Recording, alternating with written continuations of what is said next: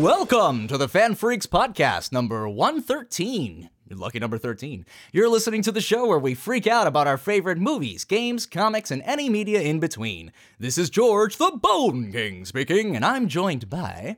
It is I, James, Dr. Rude Ramos, MD. Hi, freaks. And let me just say, I am very excited for our guest today. You could say she's something of horror royalty. She's an actress, vocalist, spooky entrepreneur, and the proprietor of the ghoulishgarb.com. I'd like everyone to give a very spooky warm welcome to Shanna Stoker. Thank you so much for having me. I'm very happy to be here. It is our absolute pleasure. Not just because of the name, but I love having spooky people on the show. Well, I am definitely a spooky person, so. Right? That's what I thought the first thing. This is why we chose us two hosts, by the way, because Adrian, he doesn't understand the spooky lifestyle, so like it was just easier for us to, you know. Sure. He's like the rainbow section of the Hot Topic. Oh, yeah. The jock friend we keep around, yes. Yeah. But how are you guys doing tonight? Doing great. I'm doing great. I'm even better now. Excellent. So, should we get into our recents? Yes, we shall. Actually, but before we do, our topic for today is actually a question of the week. Yeah, we should probably mention what we're focusing on today. We're going to do a question. We've done this. Yeah, we've done this only 112 times before, you know. But we're going to be having a question of the week of what makes a monster. I feel like there's so many answers to this question that, like, we're bound to find a million different conversations here in tangents. What makes a good monster? Is that? Oh, I'm sorry. I got to change my notes. I was just making bad monsters. This is what good I do. Monsters. But before we get to I that, could do a whole show on how you make a bad monster. I don't know. All you have to do is play, a modern Konami game. Anyway, we're not doing that. So, before we get into that, let's get into our recents. Who'd like to start us off? Anna, would you like to start us off?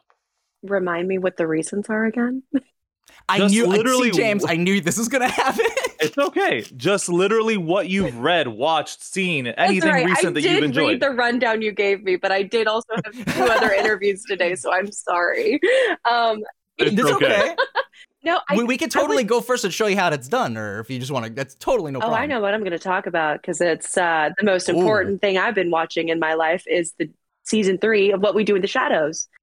Absolutely. You too. I'm just obsessed. We were talking about this before the show. Like, I am 150% obsessed with that show, with the movie. I mean, that's one of my comfort movies. Genuinely, when I'm sick and I'm just in bed and I don't feel well and I just want to laugh and watch some people die, that's what I watch. It's great.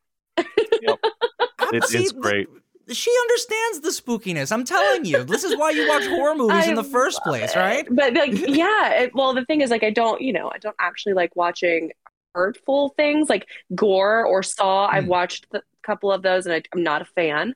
But understandable. But Evil Dead Part 2 and Army of Darkness and more campy stuff. That's my thing. That's definitely my thing. Oh, absolutely. I like to, just because whenever anyone brings up Saw, I feel the need to bring this defense. The first one isn't so bloody. It was actually designed around the limitation, but all the other ones are horribly bloody. Yeah, oh my God. So, the first one, I remember the first one being okay. I don't remember which one it was, but I just remember there was one that has and continues to haunt me to this very day.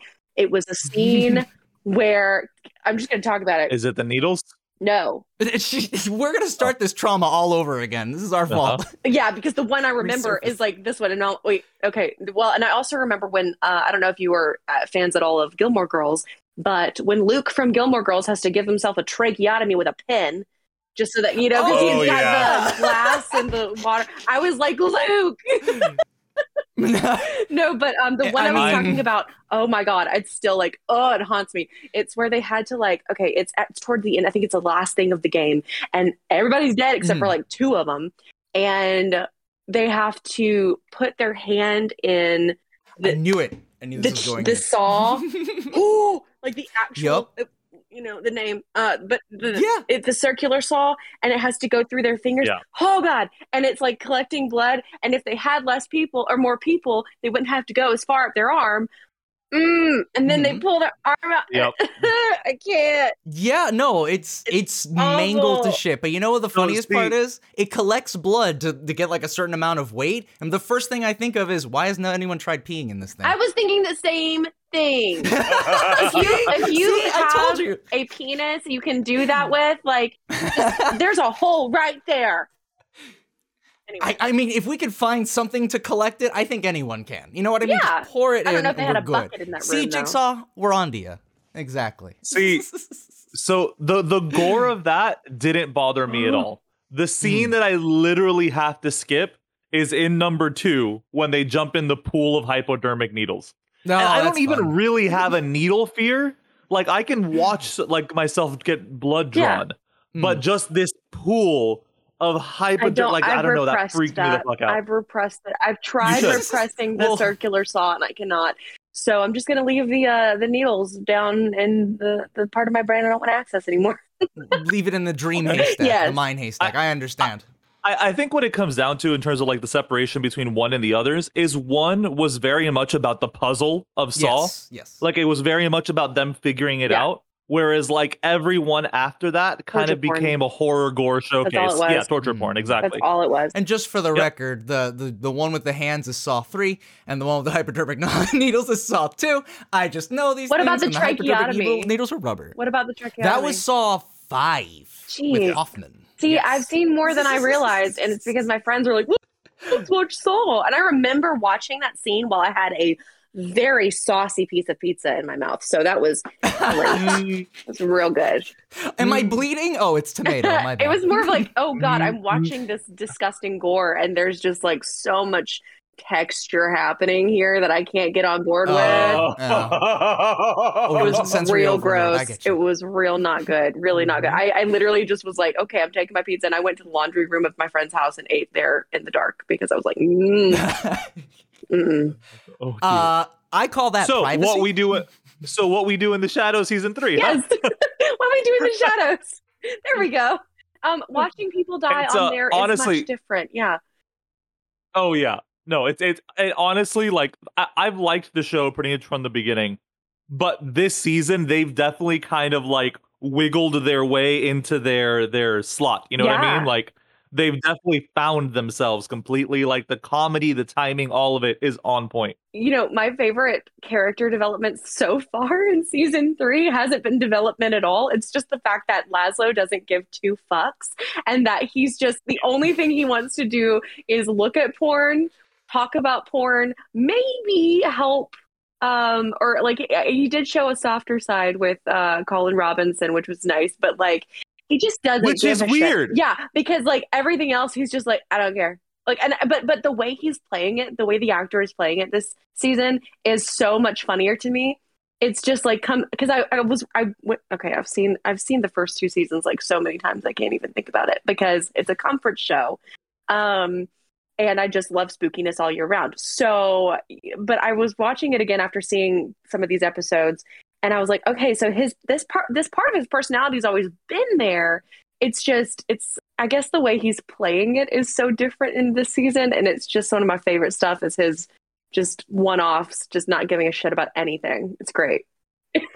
Laszlo is Stephen Toast, yeah? I think Yes. Yes. Because I freaking love Stephen Toast from Toast hilarious. to England or Toast of England. He's hilarious. But from what you're describing, you just described Toast. Like, I mean, that's his character. that's I think that's him. 100% what I believe is like, this is just this guy. He's just putting on a vampire costume and being like, what's up? Like, that's it. You know? It's the same character, but like God. Yeah. Like that's Which the whole. Oh. I'm here for. That's fine. Yeah. Which I'm I only totally saw down the for. movie, so I actually like that it's a TV show. I It's actually feel like it so fits the good. format better. And yeah, it does. It fits it really well. And they have another show based on the police department in the movie.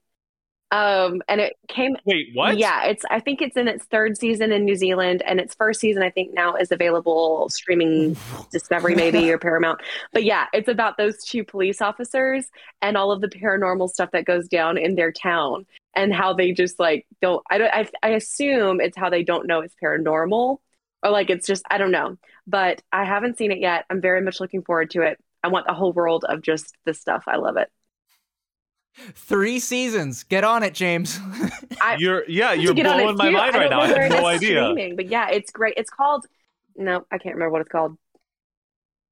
I'm sure if we looked up you can police, find it. What We Do in the Shadows. Yeah, there show, you go. New Zealand. It was airing in New Zealand. Yeah. I still need to check it out. Yeah. I'm sure that through some means or another, I will find this. Oh yeah, because that's Wellington Paranormal. That's it. Wellington Paranormal. So I guess I do know it's paranormal. Awesome. Yeah. I love have something to add to my list. Scene when in the movie when like, what's that smell? It smells like barbecue. You know, and they're like, oh, they just go downstairs and it's just this So charred body and this other guy with his head twisted on backwards, and it's just so good. It's so funny. so good. Great. Hey, everyone likes a good barbecue. So did you have any other recents that you checked out recently? No, I have been so busy. I have been so busy and excitingly busy and creatively busy. So no, I have not. All right, that's awesome. Hey, look, moving forward, that's the best recent you can have. You know what I mean? Yes. Making moves. Seriously, we watch TV, we play video games, but if you go and say, "Hey, I improved," I wrote a then song it's like, hell for yes. my metal band this week. My first song. Nice. You know, I was going to bring it up later, but I want to talk about that because it's a new project, Yes, right?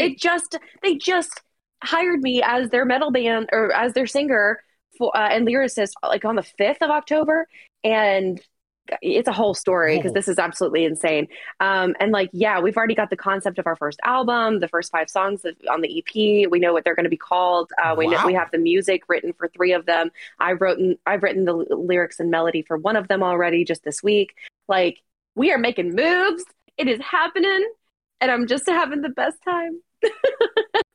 That's amazing. Like, I follow so many artists where like, hey, we're putting out something in 3 years, we're working on it. We have this tepid time, place to do this. But you're making moves. I like that. And it's crazy That's because fantastic. I've never written music before, or I've never written music before. I've done some poetry, but it's been over a decade.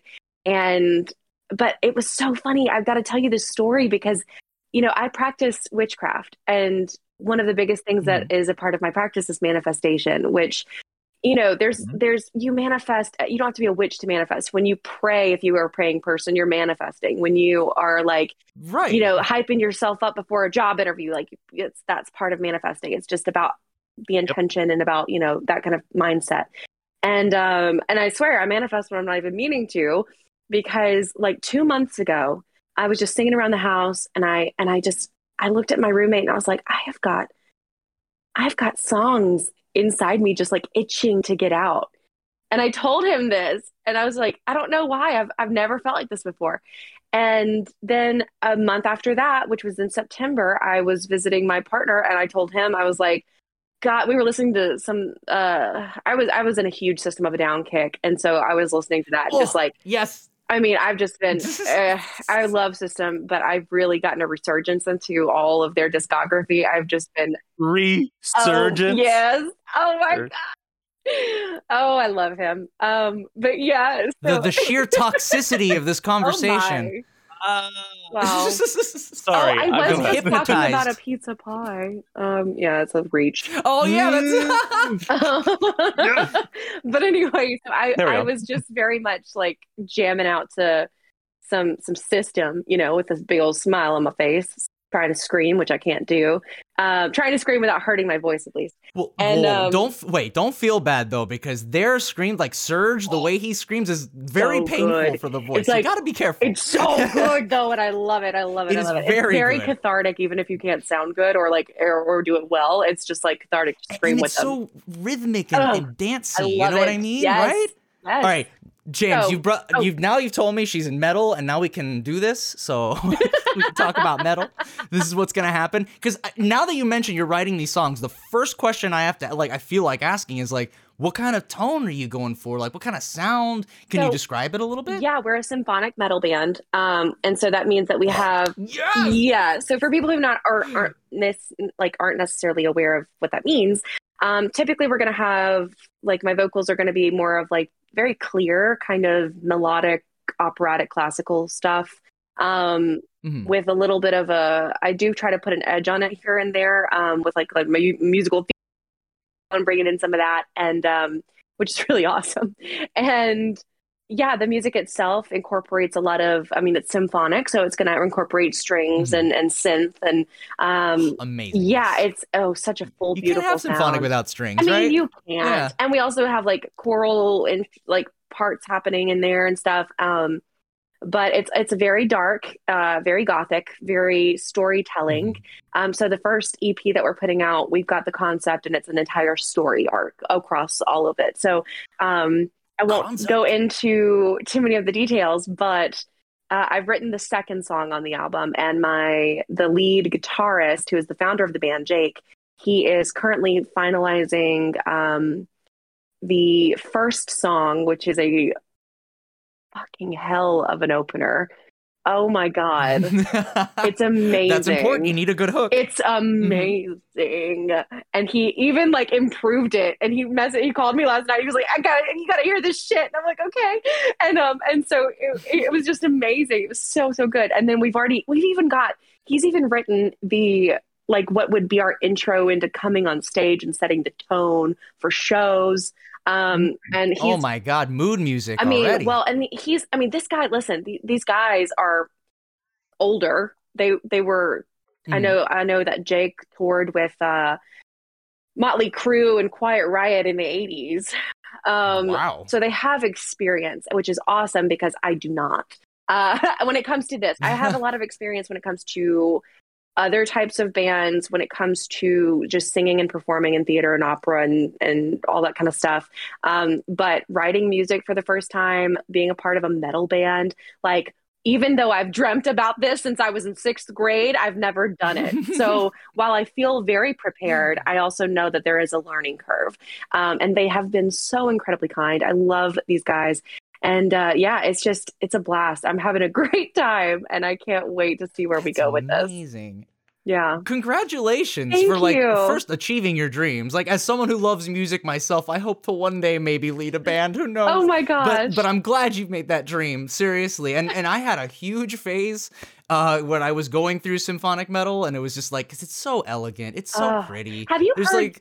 like Sorry, I didn't mean to totally interrupt you. No, please continue. It's okay. No, I was basically done anyway. I was just a total loser listening to my, little MP3 player because I wasn't cool enough to have an iPod yet. So. Oh my gosh. You have a Zune. Yeah, okay, don't make fun of my Zune, okay? Not even. No. Not even. I had a SanDisk Sansa. Oh. I had that too. What the fuck? How did you have that too? You were destined to be because friends. it was cheap and it worked. That's how. Yeah, pretty much. But you were saying, I'm sorry? No, you're good. What was I saying? No, but if I had heard a song, you said... Oh, yes, no. You've got to check out... Okay, the band that I'm, like, Jake turned me on to that I'd never heard before and that I'm kind of obsessed with is called Blackbriar. Ooh, I've heard of that, oh actually. my gosh. I've been listening to them. Like, I get on these hyper-focusing kicks with my ADHD of music or with music, and I have been with Blackbriar, and I just love their stories, and like I've been getting a lot of inspiration from them and Epica and Apocalyptica and Sabaton and just a bunch of really great European bands. There's also some great ones in South America. And so I'm so excited to like share ours with the world and keep creating. I'm having the best time. Well, that excitement tells me that you'd be really good at this. So don't worry about you starting out. You're already like showing me just from the attitude that you're made for this. So you've got this. I believe in you. Thank you. I mean, I will say I'm going to brag on myself for just a second because I've never written music before. I just wrote the music and lyrics or the melody and lyrics of our first song, which is like a 6-minute song in 2 sessions. So yeah. I'm pretty. Well, in 2 sessions? Yes. So I'm like, I'm like ready. Wow. I'm ready for the next one. I'm just waiting for him to give me the music, and like, I'm so proud of it. I'm so proud of what came out. And I feel like but the thing is, with my business, and I'm not going to get too much into that, but I've been for the past 3 years spending my time designing tarot, and in the same sort of way, all of this all of this that I've been doing has been like training for how to create a story through a different medium. And that's what I'm doing now, just with music. And Yeah. it's just with my voice. And it's, oh my gosh, it's such a strange thing, this band. It just feels like it's all been culminating, all of this has been working together, all the training I've been doing for years, and the interests I've had, and the music training, and everything. It's just come into perfect kismet timing of this band. And they happen to be Yeah. named Dracora. Mm-hmm. I know people are going to be like, oh, she named her band Dracora. No, they found me. Like and they had no idea Okay. about that. Yeah, go ahead. But we also can't pretend like you avoid Dracula-related projects because you played Mina on stage. Oh, I totally did. So- I don't avoid it. you did? I love Wow. it. Yes. Yeah, I did. I played Mina. That's awesome. It was so much fun. I had such a good time. And that's the thing, is like, I definitely don't avoid it, but that was just too crazy. I even asked him, I was like, so how did you find me? And he said it was through my profile on Bandmix, that has nothing to do with my TikTok.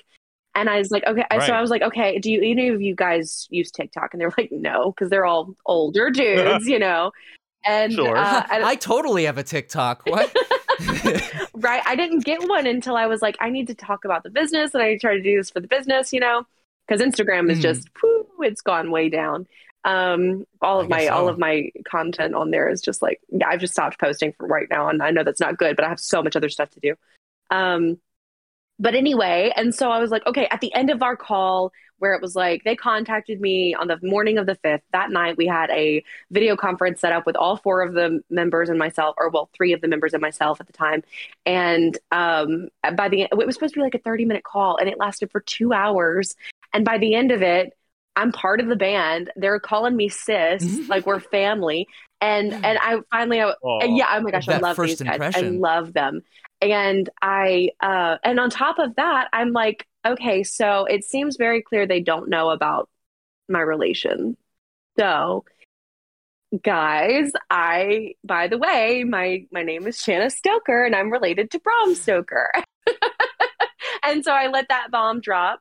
And it was like, genuinely, like everybody on the video was like really funny. And the only reason I let it drop like that was because I usually don't put that much pomp into it. It's really not that big of a deal for me. But like, the reason it was because you named your band Dracora based on Dracula, and then you find me. And the thing was, Jake actually found my profile months before.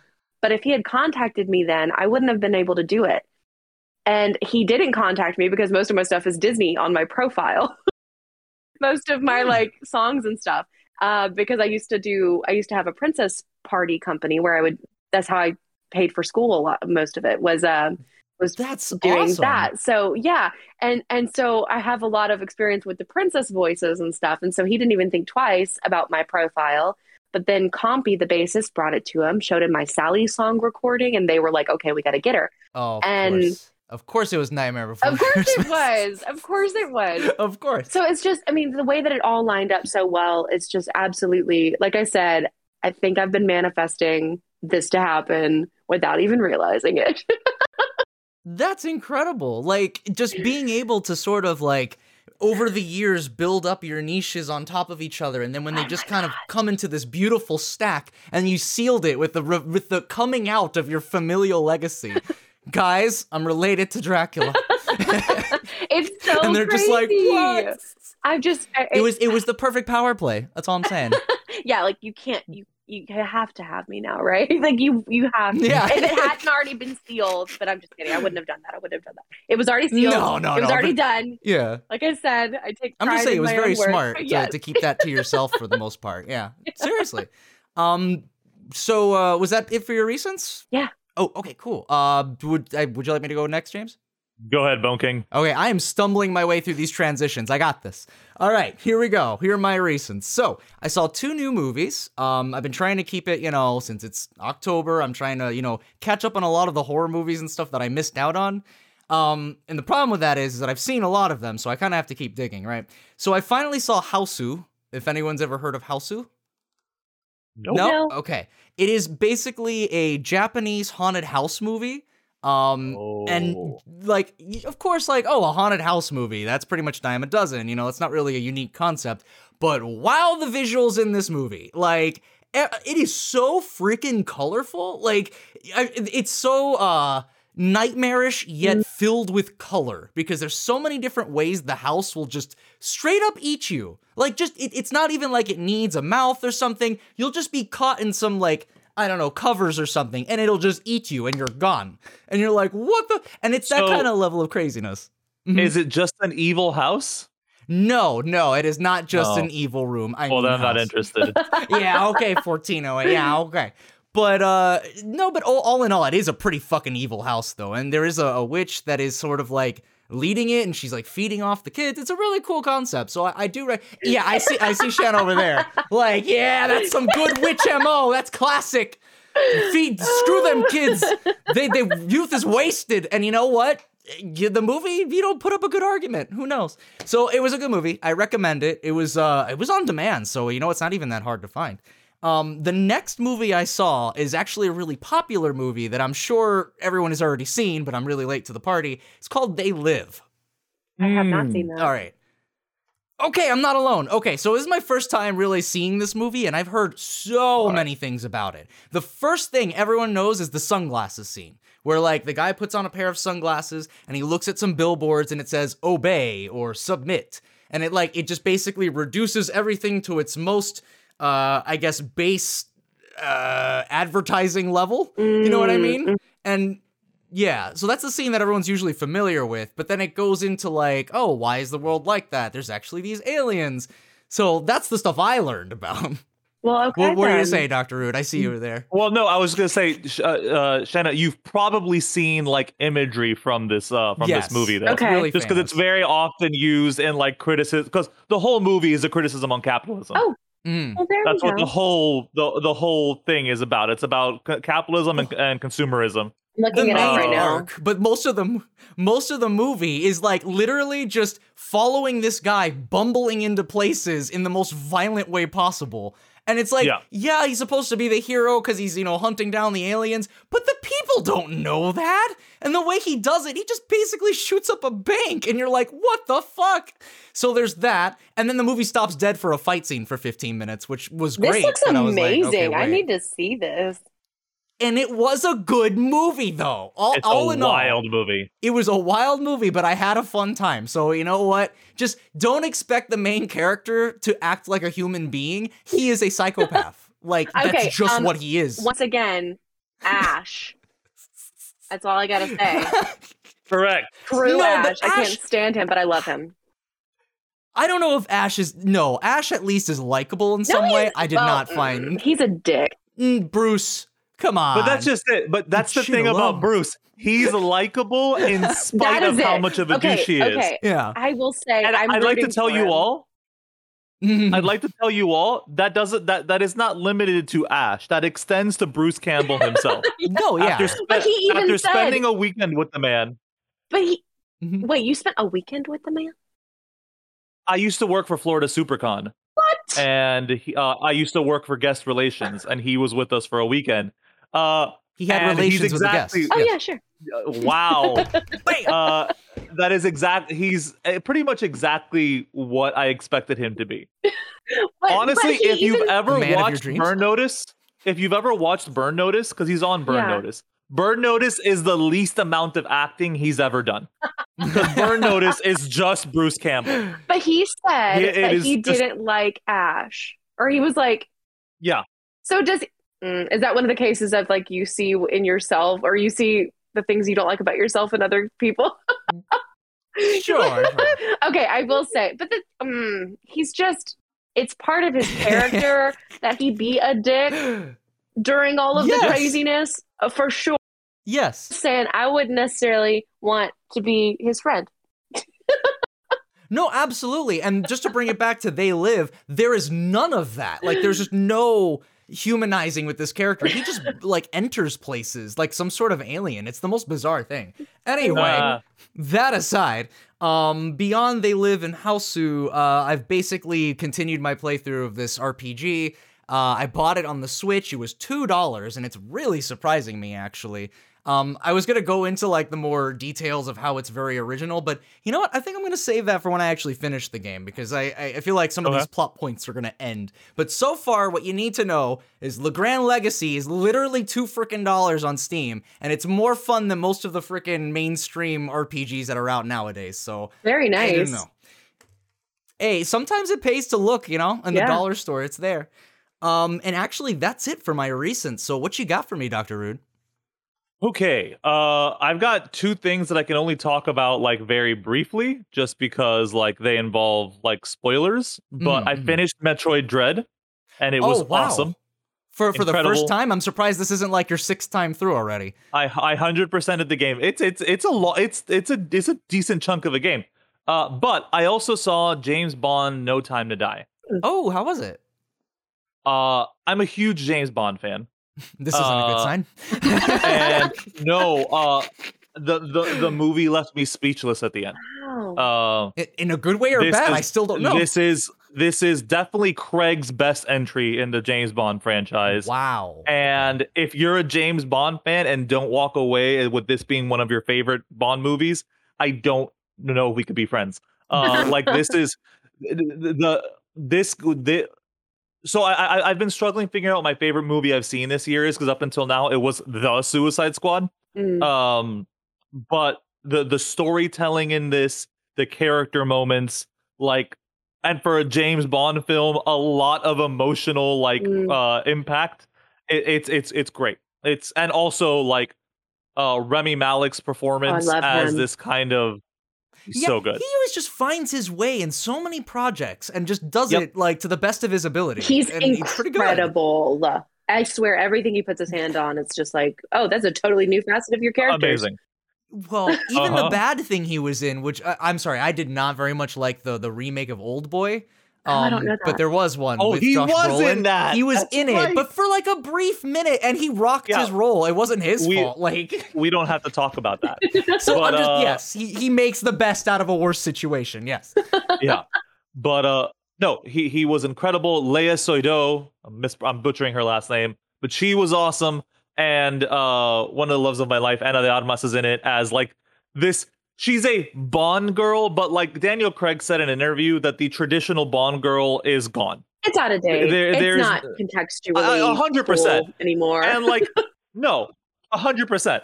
But Ana de Armas nonetheless plays a very beautiful, like femme fatale type spy, but it's a very different take on like the femme fatale spy, because she's very like, hi, nice to meet you. Yeah, let's go. I love that. And then she ends up, she's super cheery. It's like, I'm super excited to be here. And then she beats up a room full of people. That makes me happy. Awesome. I feel like I would love her. It's super cool. So and James Bond found anime? Because basically this is every anime character. Yes. I'm cheery, but secretly a badass. And her and Bond have no romantic entanglement at all. It's literally just like, hey, stay longer next time. Cool, see you later. And they leave. It was great. Nice. I don't see why that can't be a Bond girl. That works. No, I know. I'm just saying it's the trope. The traditional of Bond girl. Yeah. Sure. Exactly. Right. For sure. But yeah, I can't really talk about this movie too much, but I'll end up giving something away. But it's awesome, especially if you like James Bond films. Is this the last Daniel Craig? Yes. Okay. All right. Yes. So I know this is the end of my DVD box set. Got it. Yes, 100%. This is Craig is like, no, I'm actually done. No, I don't care how much, like, because he's been done before, and then they've just given him more money, and he's just been like, okay, fine. No. Watch. After this, he's gonna come back as Trevelyan when they remake GoldenEye. Done. Oh Jesus! Look, I already figured this shit out. It's easy. Okay, but yeah, and then I'm still in my playthrough because I've been juggling so many other things, but I'm still in my playthrough Undertale. I'm also playing Outer Worlds finally. Nice. I have heard that. That's such a you game too. Yeah. And What We Do in the Shadows season 3. I also saw Squid Game. I have not watched that yet. Finally. Yeah. It was okay. It was pretty good. Is it pretty much Battle Royale? It's Battle Royale with the less focus on the action. Is it really gory? Like, that's one of the reasons I haven't watched it. Am I going to get super triggered? No. It's bloody more than gory. Okay. Like, there's several scenes of like people getting blood splattered on them, but there's very little actual like gore. Okay, then I There's- can watch that. Yeah. There's like you see some distant shots of like bodies in very unnatural positions, but for the most part it's not like people's like lower intestines Yeah. aren't hanging out of their body, their skulls aren't being ripped in half, like it's none of that. Cool. So look, I don't want to it, especially if you're not into like like a lot of Japanese media. This is definitely or Asian media in general. You should definitely watch this. It's just if you are into some Asian media, a lot of the concepts in here won't be as original to you as it will be to other people. That being said, yeah. So again, I don't. And the show rests a lot on its characters, and it has some legitimately good characters. I've been seeing a lot of like cartoons about them. Yeah. The like memes are everywhere. Memes for and this frickin' thing. fan art, things like that. I feel like I know more about it just from the freaking memes. Like, I don't have to watch it anymore. But so yeah, I'm not saying don't watch it. Like it's I don't regret watching it. It just the hype the hype was working against it for me. It's always because a shame. like it again, for someone with no experience in this kind of media, I'm sure this hits different. But for me, I was like, oh, this is cool. That's just like Battle Royale. Which, by the way, if you like Squid Game, go watch Battle Royale. Yeah, great. No, well, I would suggest reading Battle Royale only because that's how I experienced it, and it was fucking amazing. So, great book. But yeah, and then the lady and I are also watching. Oh my god, why can't I remember the name of this show right now? What We Do in the Shadows again. No, yes. Only Murders in the Building. Oh yes, yeah. I haven't seen it yet, but that's with Martin Short and Steve Martin, right? Martin Short, Steve Martin, and Selena That's Gomez. Right, Selena Gomez. I was just excited about Martin Short and Steve Martin working together again because I'm a huge fan of theirs. That's amazing. But the three of them have amazing chemistry. For what if you don't know what the show is about, it's basically these three people who are very uninterested in each other. They're like, so Selena Gomez obviously plays like a millennial, and then you have Steve Martin and Martin Short, who are like, Martin Short plays like the sassy like gay man of the building, of course, who's very like, he's like the stage actor who's actually really hard, like down on his luck and is like struggling for money, but he hides that in his like fabulousness. And then you have Steve Martin, who plays an actor from a television series in the 80s who struggles with his lack of relevancy in a modern age. Nice. And what about Selena? But then she's just like a millennial insert. Yeah, that's her character trait. You're young. Again, you're young and you're a girl. The depth of her character is developed later on. It's just she's just presented as just this like, I'm a fucking millennial, I don't give a fuck about anything. Yeah. But there is a murder in their building, or no, there is a death in their building, we'll say. And they believe that the death is more than just an accident. And then they find out that all three of them are huge fans of the same murder podcast, of the same true crime podcast. So they decide to make their own true crime podcast called Only Murders in the Building, where it's literally just about the one murder in their building. Wait, but it says murder. Wait, it doesn't have plural in the title? Presumably, someone else will die in order for this to have a season 2. I don't know. What the hell? Okay. But we haven't finished it yet. But honestly, it's such charming I'm so television. Glad. I'm literally about to put my TV on it right now, not to watch, but just to remind myself when we get done with this podcast, because I will forget. Like, it's super cool and like dark comedy. I'm assuming. Yeah, oh yeah, definitely. But also, like, the character depth is great. And like I said, the chemistry between all three of them, truly. Martin Short and Steve Martin, that's a given, obviously. Yeah, for sure. But Selena and them work so well together. And you can see it because she does stuff behind the scene TikToks. Oh, really? And yeah, it's great. And yeah, no, their chemistry on set definitely comes through. And it's awesome. Definitely check it out. Okay. All right. That being said, that does it for my recents. Bone King, is it okay if I just start us into news? Yeah, sure. Let yourself in, why Okay. don't you? All right. So I'm just gonna. So we actually have a huge amount of like comic book news because last week was DC Fandom. Nice. That's true. But I'm gonna go, and these aren't. I'm just gonna go through a bunch of trailers real quick. Not all of these are DC trailers, but I just want to list all the trailers off first. First, we got our first teaser trailer for Dwayne Johnson and the Black Adam. Very much it just a literally is- teaser. Yeah, but Yeah. it answered the question of what's he gonna look like, and he looks great. Was that ever in any doubt, though? Like, I mean, it's I mean, DC The doesn't Rock. have the best track record with suits. I guess in that regard, I think The Rock can pull off most roles because it's just him. I So, mean, most most action roles, roles. yeah, most roles, it's just him with some sort of leather piece or shirtless, right? Or a black shirt. right. So or, I'm Exactly. on or board with the both of those jungle clothing. Yeah, like it's either like, things. Right. Yeah, no, that was recent. yes, but he's done that so many No, times. it's not just Jumanji. In the He's wearing sacrilege this- Jumanji, Yes. yeah. Jumanji and what the one Jungle of the Cruise. three monsters, Oh, wait. Jungle Cruise, but also my God, Rampage. George, no, Rampage. Thank you. Yeah, I forgot they did. But- They did Rampage. How random is Yeah. that? Anyway. But anyway, we also got a new TV spot for the Batman, which is the Robert Pattinson Batman Mhm. project. He's got And the chin. It looks, yeah, no, he looks great. I'm super here for it. I like the new take on the Bat costume. He looks fantastic.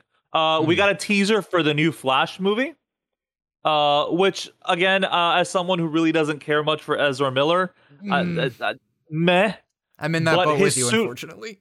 His suit looks great, and the trailer is narrated by Michael Keaton. Oh, And we got to see a little bit of the Bat cow from behind. So we knew that he was coming back, but it's nice to finally see it. Really cements it in reality. I'm very happy about it. Nice. We also got a trailer for Hit Monkey. Oh, which actually looks pretty good. It looks super fun. I strongly sorry, I'm not giving us much time to talk about it just because I have a lot of things to get through. So I can't go into a whole lot. And there's a few things I want to discuss. And we got a trailer for Uncharted. Yeah, I saw that. I think it looks good, man. I'm a little bit off put just because of how young everyone is, but then again, I guess that's the point because it's like a prequel. It is a point. It's a prequel. Exactly. It's hard for me to not see super ultra twink Tom Holland in some sort of like grisly action role. I'm sorry. It's just, I don't know. Could we have someone who can grow a beard? Is at the very least like a little stubble? He's so freaking baby face. He is. He's so a cute. kid in the movie. He's a great Peter Parker, but I don't know about, dashing, action hero. That's all I'm saying. I mean, I definitely think I Whatever, saw a man. picture from that. I saw a still from that, and it was him. I don't remember what it was, but he looked. I feel like he's got the acting chops for it. Like he's definitely got the Oh, no. ability. yeah, I gotta see it, For I don't sure. know. I gotta give it a shot. But at the same time, And just I- the trailer, I'm like, And I normally don't care much for Mark Wahlberg, but his Sully looks to be like really on point. I'm excited for it, but we didn't see a single mustache throughout the entire trailer, so we'll see what happens. That's a plot we point. God forbid. Also got I mean, mustaches are very important. Says the man with a curly one, I'm sure. And we got our first look at Blue Beetle for the upcoming Blue Beetle movie, Oh, fun. and they're doing the full Jamie Reyes Blue Beetle, so it's the high tech one, and it looks great. Yeah. And then in less fun comic book movie news stuff, there's a bunch of other stuff that came out in DC fandom. We really don't have time to break it all down. Definitely check out a breakdown of it. It's a lot of really cool shit coming out from DC. That being said, Marvel has pushed pretty much the entire Phase 4 slate back to 2023. This includes Thor: Love and Thunder, Black Panther. Whoa, now that's a movie. Just You mix take Black Kung Fu Panther, Kung Fu Panda. Panda, yes. Yeah. No, Peanut butter Black chocolate Panther. Yeah. Black Panther. Black Panda. God damn it. Black Panther. Goodbye, everybody. Yeah, It's been that's great. it. That's our It's show. been grand. It's been great. Black Panther Wakanda Forever got pushed back. Love and Thunder got pushed back. Ant-Man and the Wasp Quantumania got pushed back. And outside of the MCU, Indiana Jones 5 also got pushed back. I don't mind because we've had such an influx of them. Maybe a little break is nice. I don't know. Sure, yeah, absolutely. Also, Multiverse of Madness was also pushed back. It wasn't as big a pushback. It was just from March to May of next year. That was the one I actually was interested in, so good. Yeah. But I can't help but think this has a lot to do with like the just everything surrounding like how they've been handling theater and streaming releases. I think this has to do with maybe they do want to give theater releases another chance. So they're spacing everything out again just for, to make it as successful an outing for them as possible, especially after what happened with like Scarlet and the release of Black Widow. I mean, Halloween released on Peacock and in theaters, so it's viable to do both. So because some but it people hasn't want the done theater great experience. in theaters.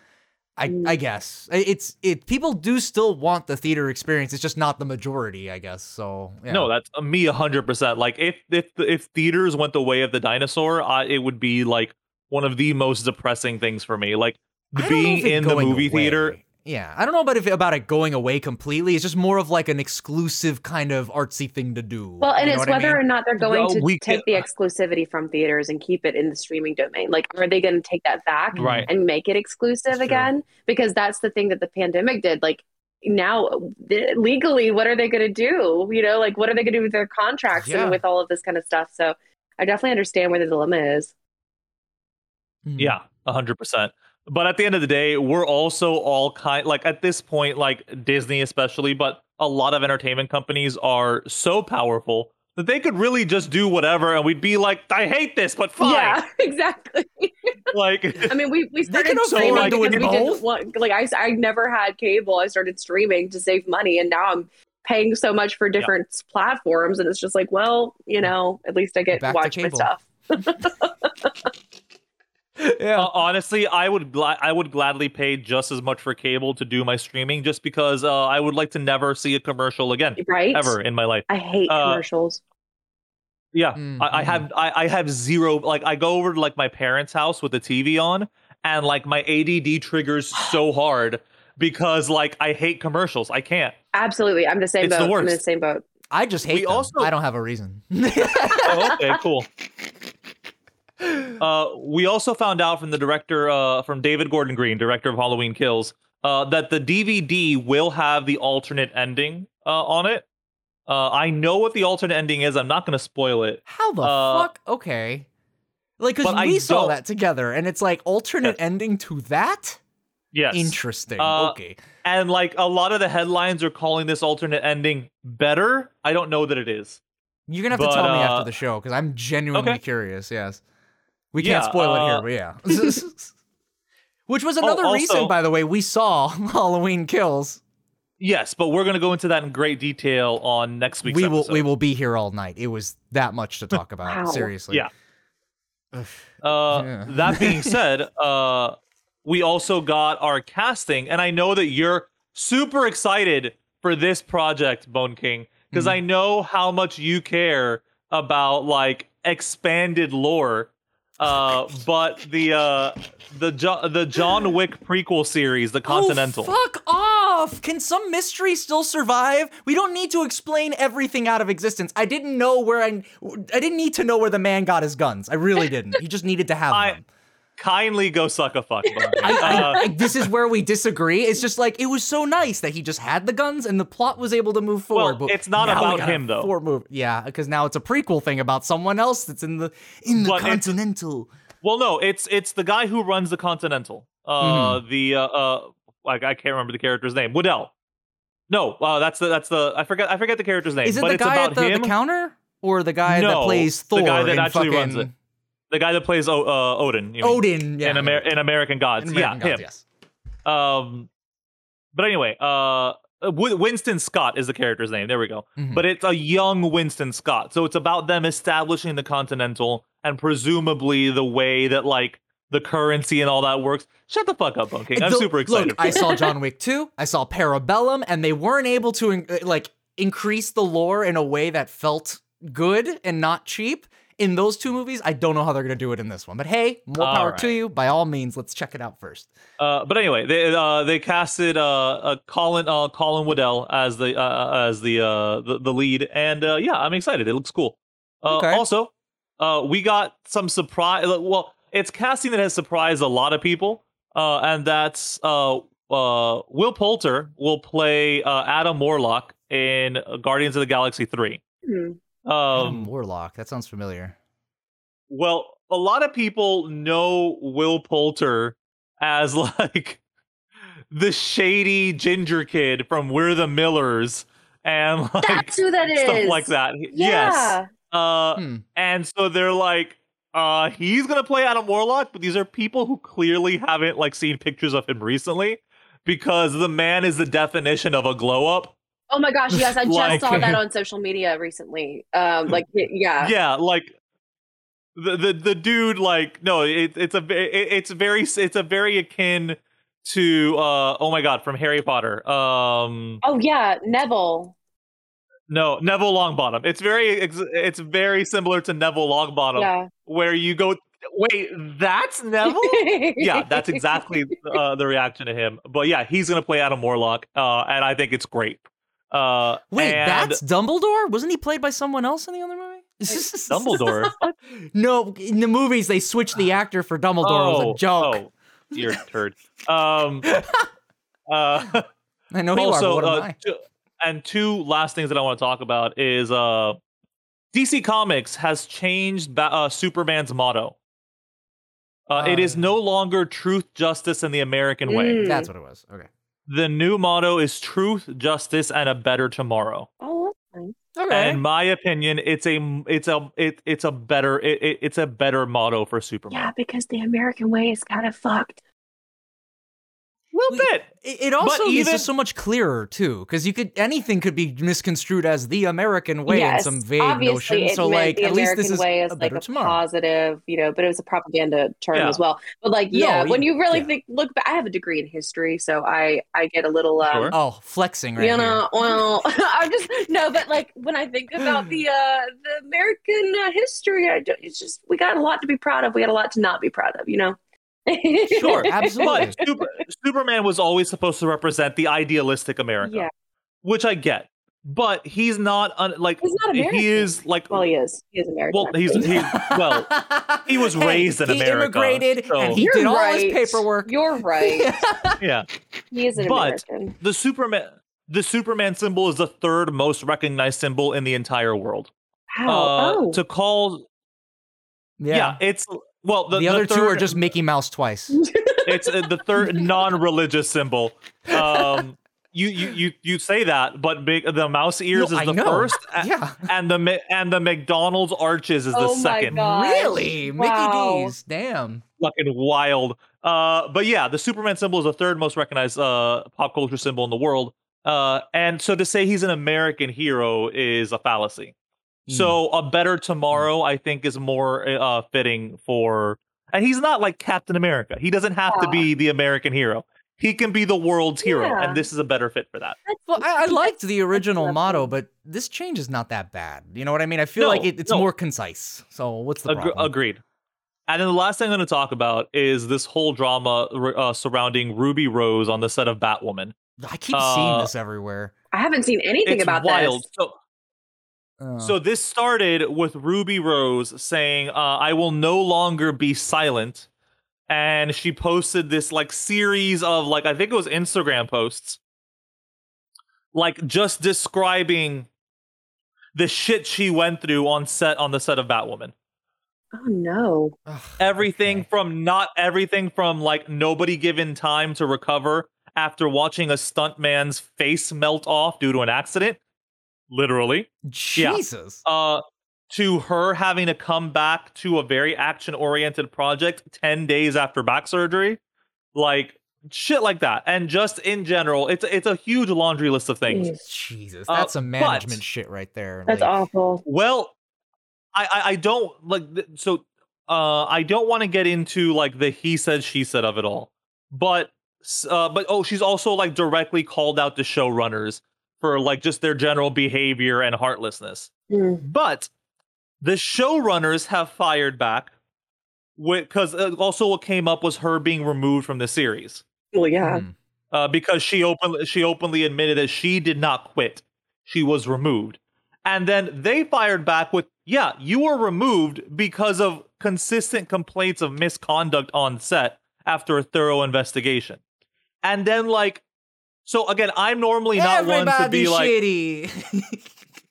So, but the thing is, some of her co-stars have come out and said, like, they haven't said anything one way or the other, but they've kind of skirted around with, you have to do a lot to get fired as the lead, like that kind of thing. Fuck you. So Like, it becomes a lot of he said, she said. But the point is, if everyone's an asshole, that's not better. No, it's not. And her accusations are still valid. I mean, it sounds like an entirely regardless. toxic production, situation at all, like completely, Sounds like how films are made, like TV shows are made. Like this is just probably every day for them. Well, and this is one of the reasons why they're the crews right now are on strike. Yeah. Yep. It's true. 100%. But yeah, that is all I want to talk about for this week's news. Bone King, what do you got for me? I've got only 2 bits of news, and I kind of need your help with one of them. So, I know, me needing your help, it's a rare instance. I'm very aware of it. So, first things first, I just want to say, for you Animal Crossing fans out there, don't worry, your addiction is validated. They're going to have a major update November 5th. It's going to be version 2. Huge. Yeah, it's the last free major update, they said, but it's like literal big quality of life improvements that like change how you play the game. And I was like, wow, this is a lot of stuff. It's almost like there's going to be a new DLC on sale. And then there you go. And that's what it ties into, right? So there's a $25 DLC where you can go around and design other people's houses, which to be honest should have already been a gameplay feature in a game that was about designing houses. Why should I only design my own? Whatever. So that's going to be a thing. And I can't wait for it, actually. I might get it. And the last thing, and this is what I need your help on. So Dead by Daylight has been having a fucking string of bad luck. And bad luck, really, I should boil that down to just shitty management decisions. It seems as though the management is just trying to push things out fast and hard without really making sure it runs properly, or if it's really what the fans even were looking for in the first place. So, like, first off the bat, a new DLC came out for Halloween, and it was a new character, that they were going to add to the game. And this character has 3 perks. Now, the minute the game was out, turns out one of the perks didn't work. So they had to literally turn off one of this new character's perks the day she comes out. So it's like, that's already not a great start. People who spent money get literally less of what they paid for. Now, and then they announced this news. So it turns out that Dead by Daylight, the company, was taking models that they had made for the game and provided them to another company that sells NFTs, and they are selling in-game models as NFTs. Now, just to re-clarify, because NFT is a thing that's been bumping around a lot recently, and just sort of explain it to people, you don't really, like, buy the thing. You buy a URL that basically links you to the thing, and it adds you onto an online registry that you bought that URL. That's the blockchain. No, that's not exactly how the blockchain works. I'm doing it in the most like rudimentary, like layman. But form. It's not just a URL that you do own a unique identifier because it is part of the blockchain, which is a long algorithmic mathematical chain of numbers. So you're tied to a unique modifier. So you do own something unique.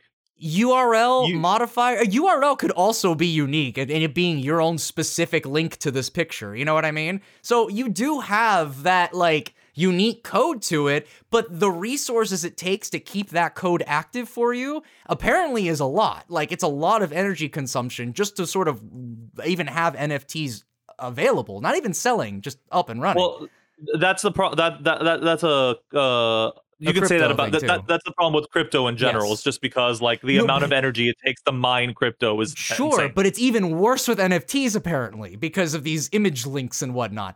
I don't know. Look, I'm not some fucking stockbroker. What I do know is that there's these people paying upwards of $300,000 for a fucking JPEG so that they can have their own specific attachment link to it. Like, that doesn't really compute to me, and if it's really doing harm to the environment, I don't see the plus of this. And the thing that makes it skeezy for Dead by Daylight is that a lot of people don't support these. So they just basically said, hey, that chapter that you just bought last week, yeah, some of that money, that's actually going to some NFTs, by the way. See ya. And then people got pissed. They were like, we want refunds. We don't want our money supporting this, and it's actively destroying the fucking planet. And I myself was kind of like, look, you guys have been fucking up the anniversaries, the perks, the maps are all, like, there's 3 maps that are offline. They are not having a good time, and this is not any better for them. I really hope they do better as a company and focus more on, like, the players as opposed to just trying to make a quick buck, even though the players really don't support it. You know what I mean? And you could see it on Twitter. Like, there's a large amount of people that don't like it. And this is just literally them trying to make some extra bucks. Instead of putting the money towards, like, something better for the game, they're off making deals with these NFT dudes. And I don't know. Not a big fan of what they're doing there. Dead by Daylight, please get better. And that is all I've got for news. Shanna, did you have anything you wanted to mention that just, I don't know, surprising headlines, breaking news? Nope. There you go. That's incorrect. You just wrote your first song for the band. Yes, sure. That's Very news. personal news. Yeah, I just wrote my first song ever, and it's with my metal band, Dracora. So Yeah.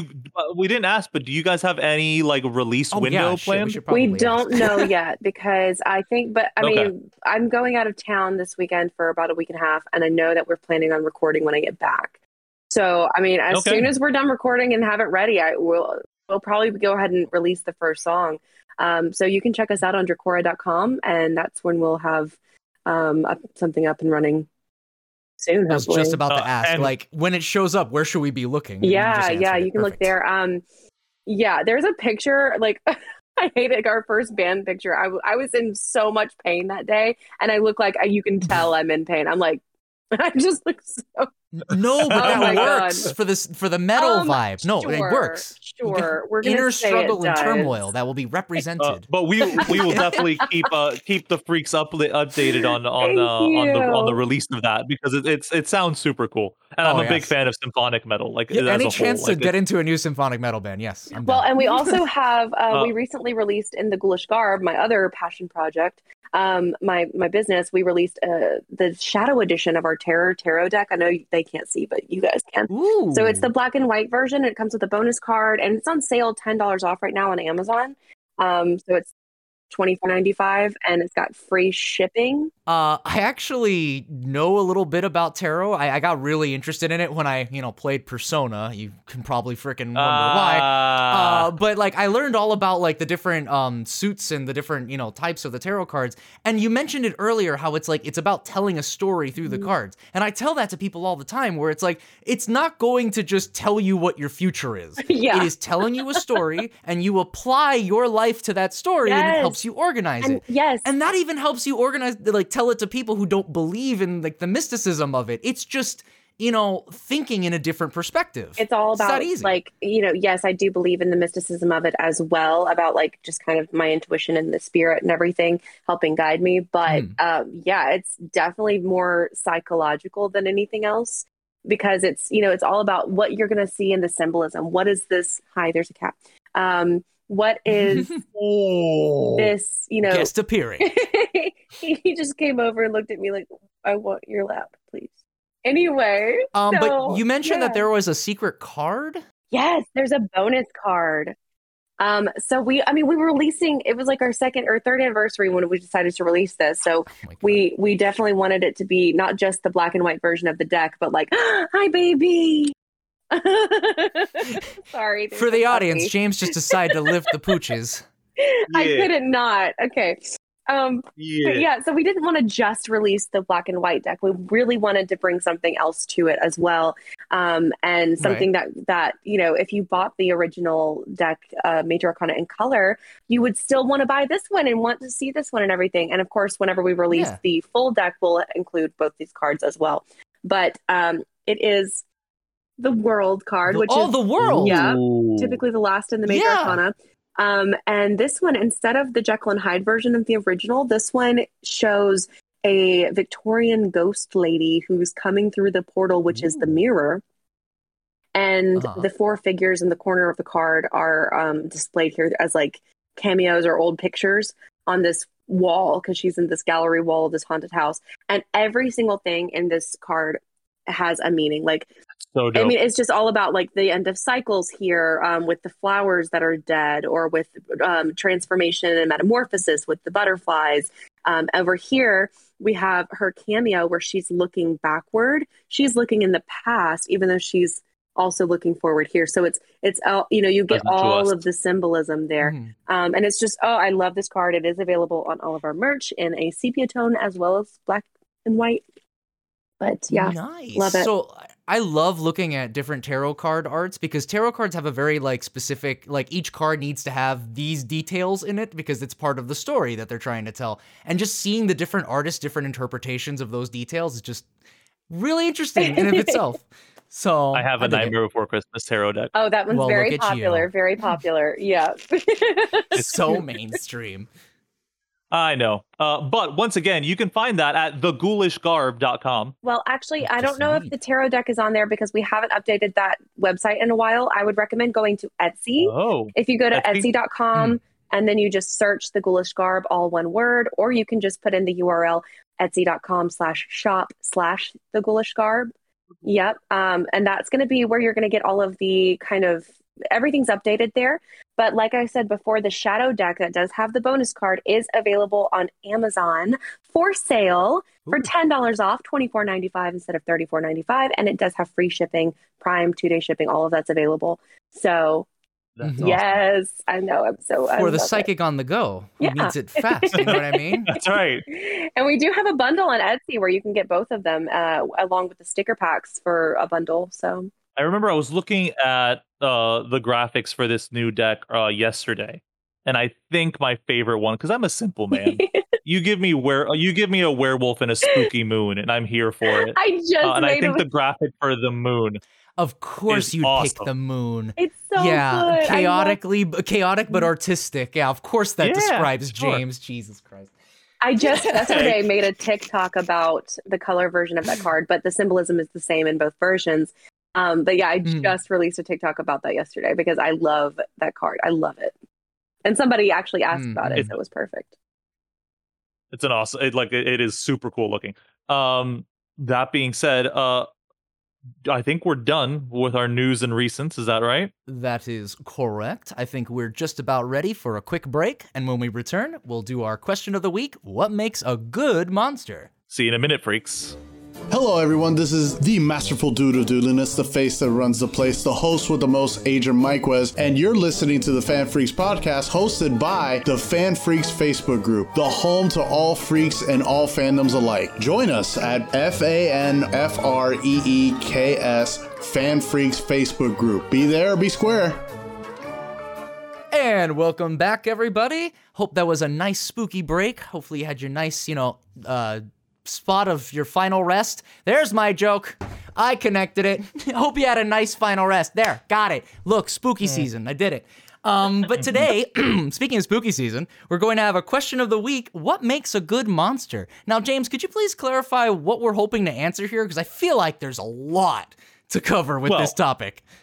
First off, question of the week. We're gonna go ahead and just do, because a lot of our show is very structured. We have a lot of lists that we do. Yes. That's not what we're doing here today. Question of the week. We're just gonna open up a question and then trying to kind of like distill a concept down to not a clear answer, because a lot of this is subjective, Right. but try to distill it down to some bullet points or just something we can grasp on, what to look for when we're looking for a good monster. And it doesn't have to be in movies. This is a good monster on, on screen or on the page. Or on the video game. Well, that's still a screen, George. Oh, quite you. Not VR. That is still a screen. That's literally two Chitches. screens in your eyeballs. Chutches. But anyway, so that's what we hope to discuss here, because I'm sure some of us can think of examples of like both bad and good monsters. Mm-hmm. And I want to figure out, I want to talk about what makes that. The And I'm gonna go ahead monstrous and common start us off. denominators. Is that what you're looking for? And I'm going to go ahead and start us off. And so first off, I don't like horror because it scares me. Okay. Like meaning I don't get scared. So that is not That's the not thing the that reason attracts you me to like horror. it. Yeah. Yeah, I have Oh, a very, okay. very low. I have a very low fear reaction. Like jump scares, I'm nothing. Like Well, all of like jump scares is it takes a startling. lot. That's not even really fear half the No, time. but It's just even for loud me, noise. I'm like, oh. Yeah. But I even guess. for me, it doesn't. I don't get that startle reaction. My cat scares me way more than jump scares do. Well, that's a real he's threat. a master of suspense. That's Yeah, a real it's true. threat. Movie's not going to come out and hurt you. The cat will. So like the scariness of a monster isn't the biggest draw for me, and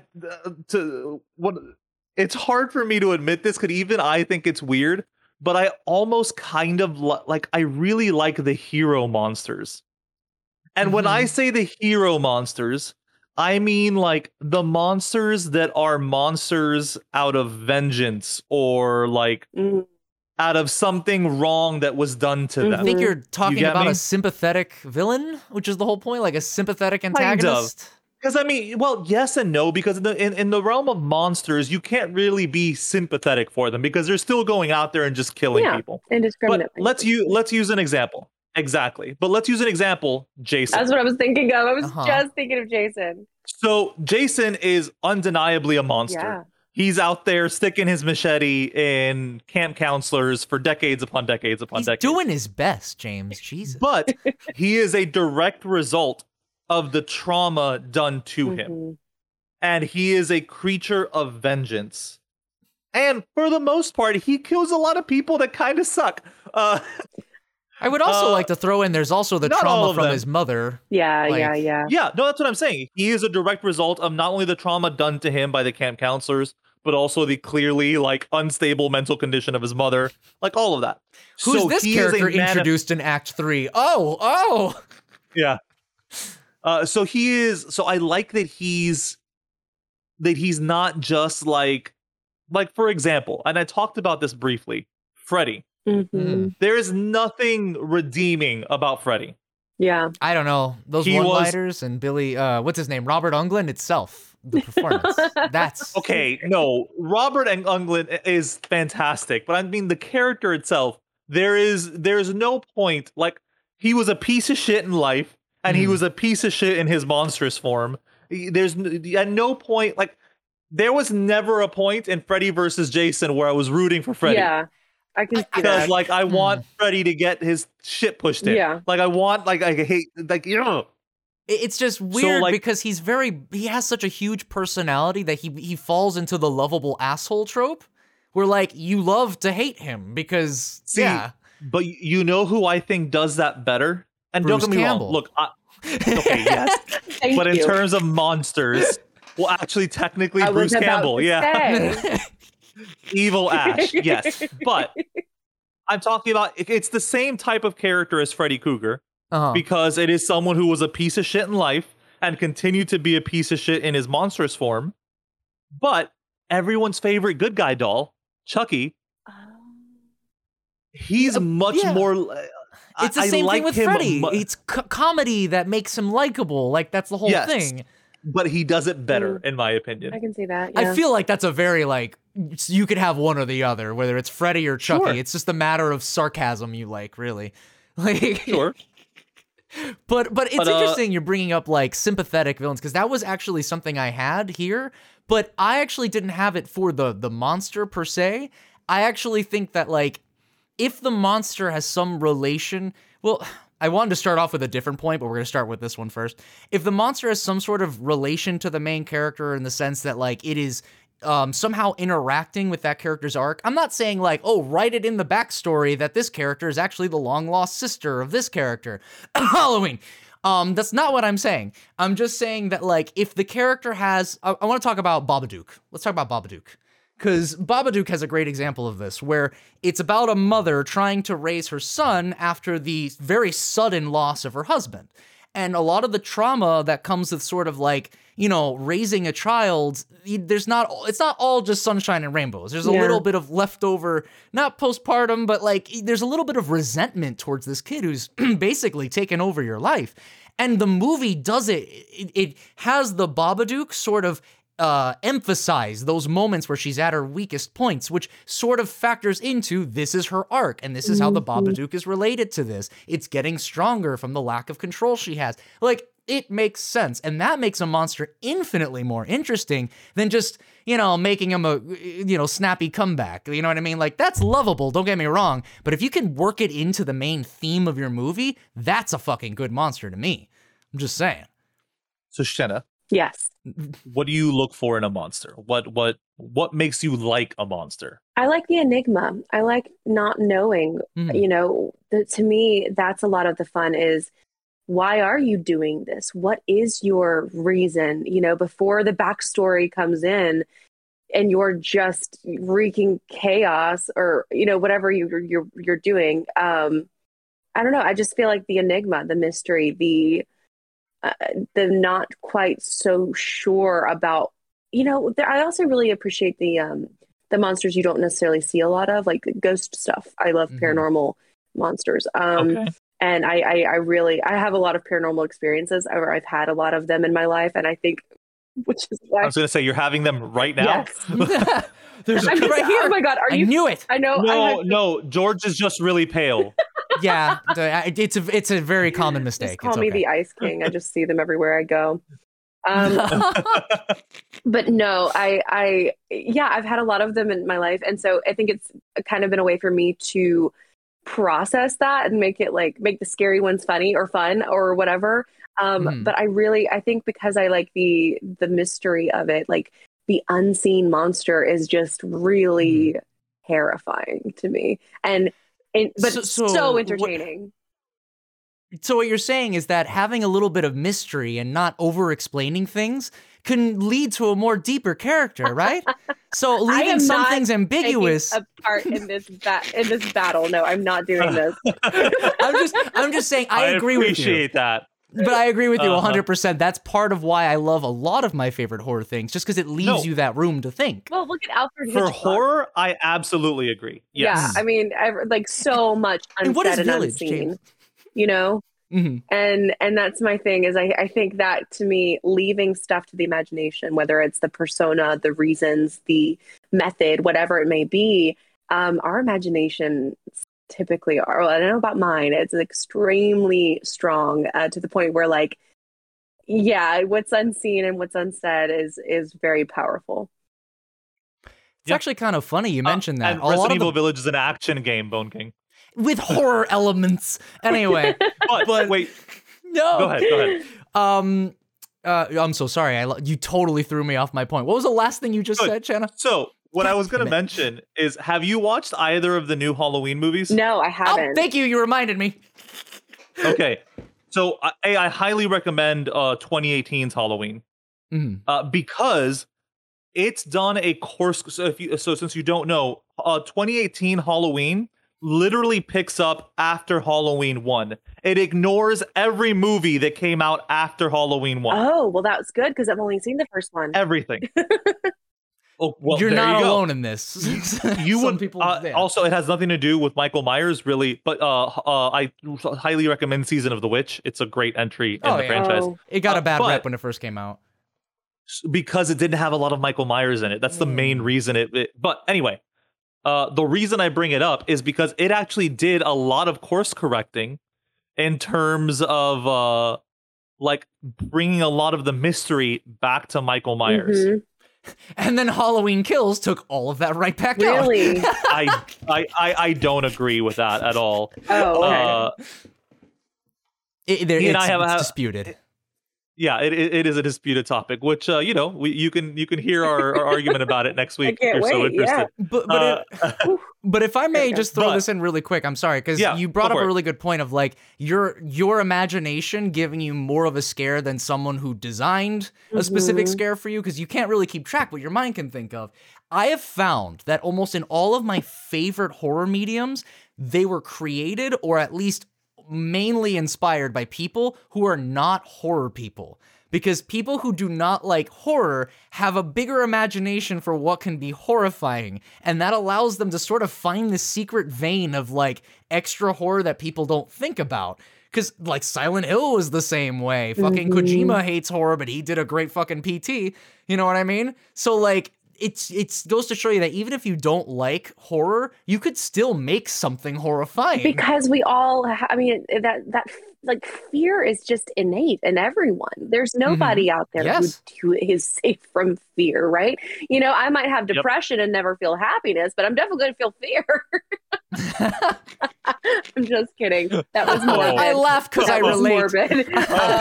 But no, but the problem is that both of us were like, "Oh, this is true." Yeah, no, we're just for like all of us. Yeah, you know what I mean. It's our life. We need fear. Fear is something we literally have instilled in us for survival, and that is different than happiness. That is different than different types of emotions that we have. And so tapping into fear, I will say it's not as difficult in some cases, but it is more universal. I think in like sometimes you can't help yourself. You just immediately start thinking about horrible things. Yes. I mean, imagine like nightmares and things like that. I mean, it's just, there's this universal understanding that some things are just scary. You know, that you go to a ledge and you're like, I could fall off. Exactly. This. Well, there's you since you brought up like depression, there is an obvious draw to fear in that you fucking feel something extreme. Thank you. Yes. Like it is. Thank you. That is when I started craving horror. I never liked horror until I had a really awful car accident and a near-death experience. And then I was like, I'm depressed and I feel nothing. So give me horror. And that's when I got into the genre. That's why I'm behind on a lot of my viewings. But and I read a psychological paper about this that I can't remember in what study it was published, but it was saying that, you know, like it was a way for us to feel something and also a way for us to take something traumatic and like turn it into entertainment.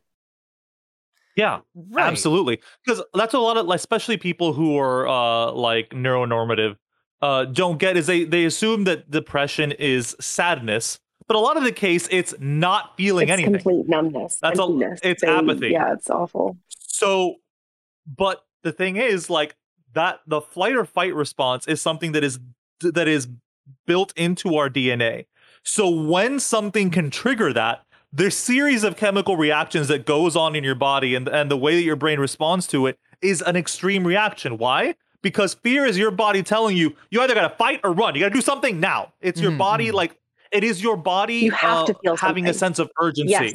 Exactly. And that you have triggers adrenaline, and that triggers dopamine and serotonin. And like, you know what I mean? There are reasons, like it works. It does work. And I recently, scientifically. Yes. And I recently, like in my September, I barely got out of bed, and you know, but I watched a lot of horror for the first time. I watched Halloween for the first time. It was not scary. I was very disappointed.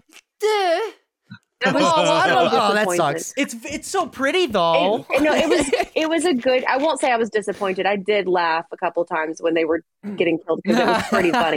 The fact that a butcher knife could hold a full-grown man against a cupboard in a kitchen alone, like that was pretty great. So, if you watch that scene, you'll notice Michael stops and looks at it, and he's like, huh. Yeah. How did I do that? Even he was surprised. Yeah, wait, I did that?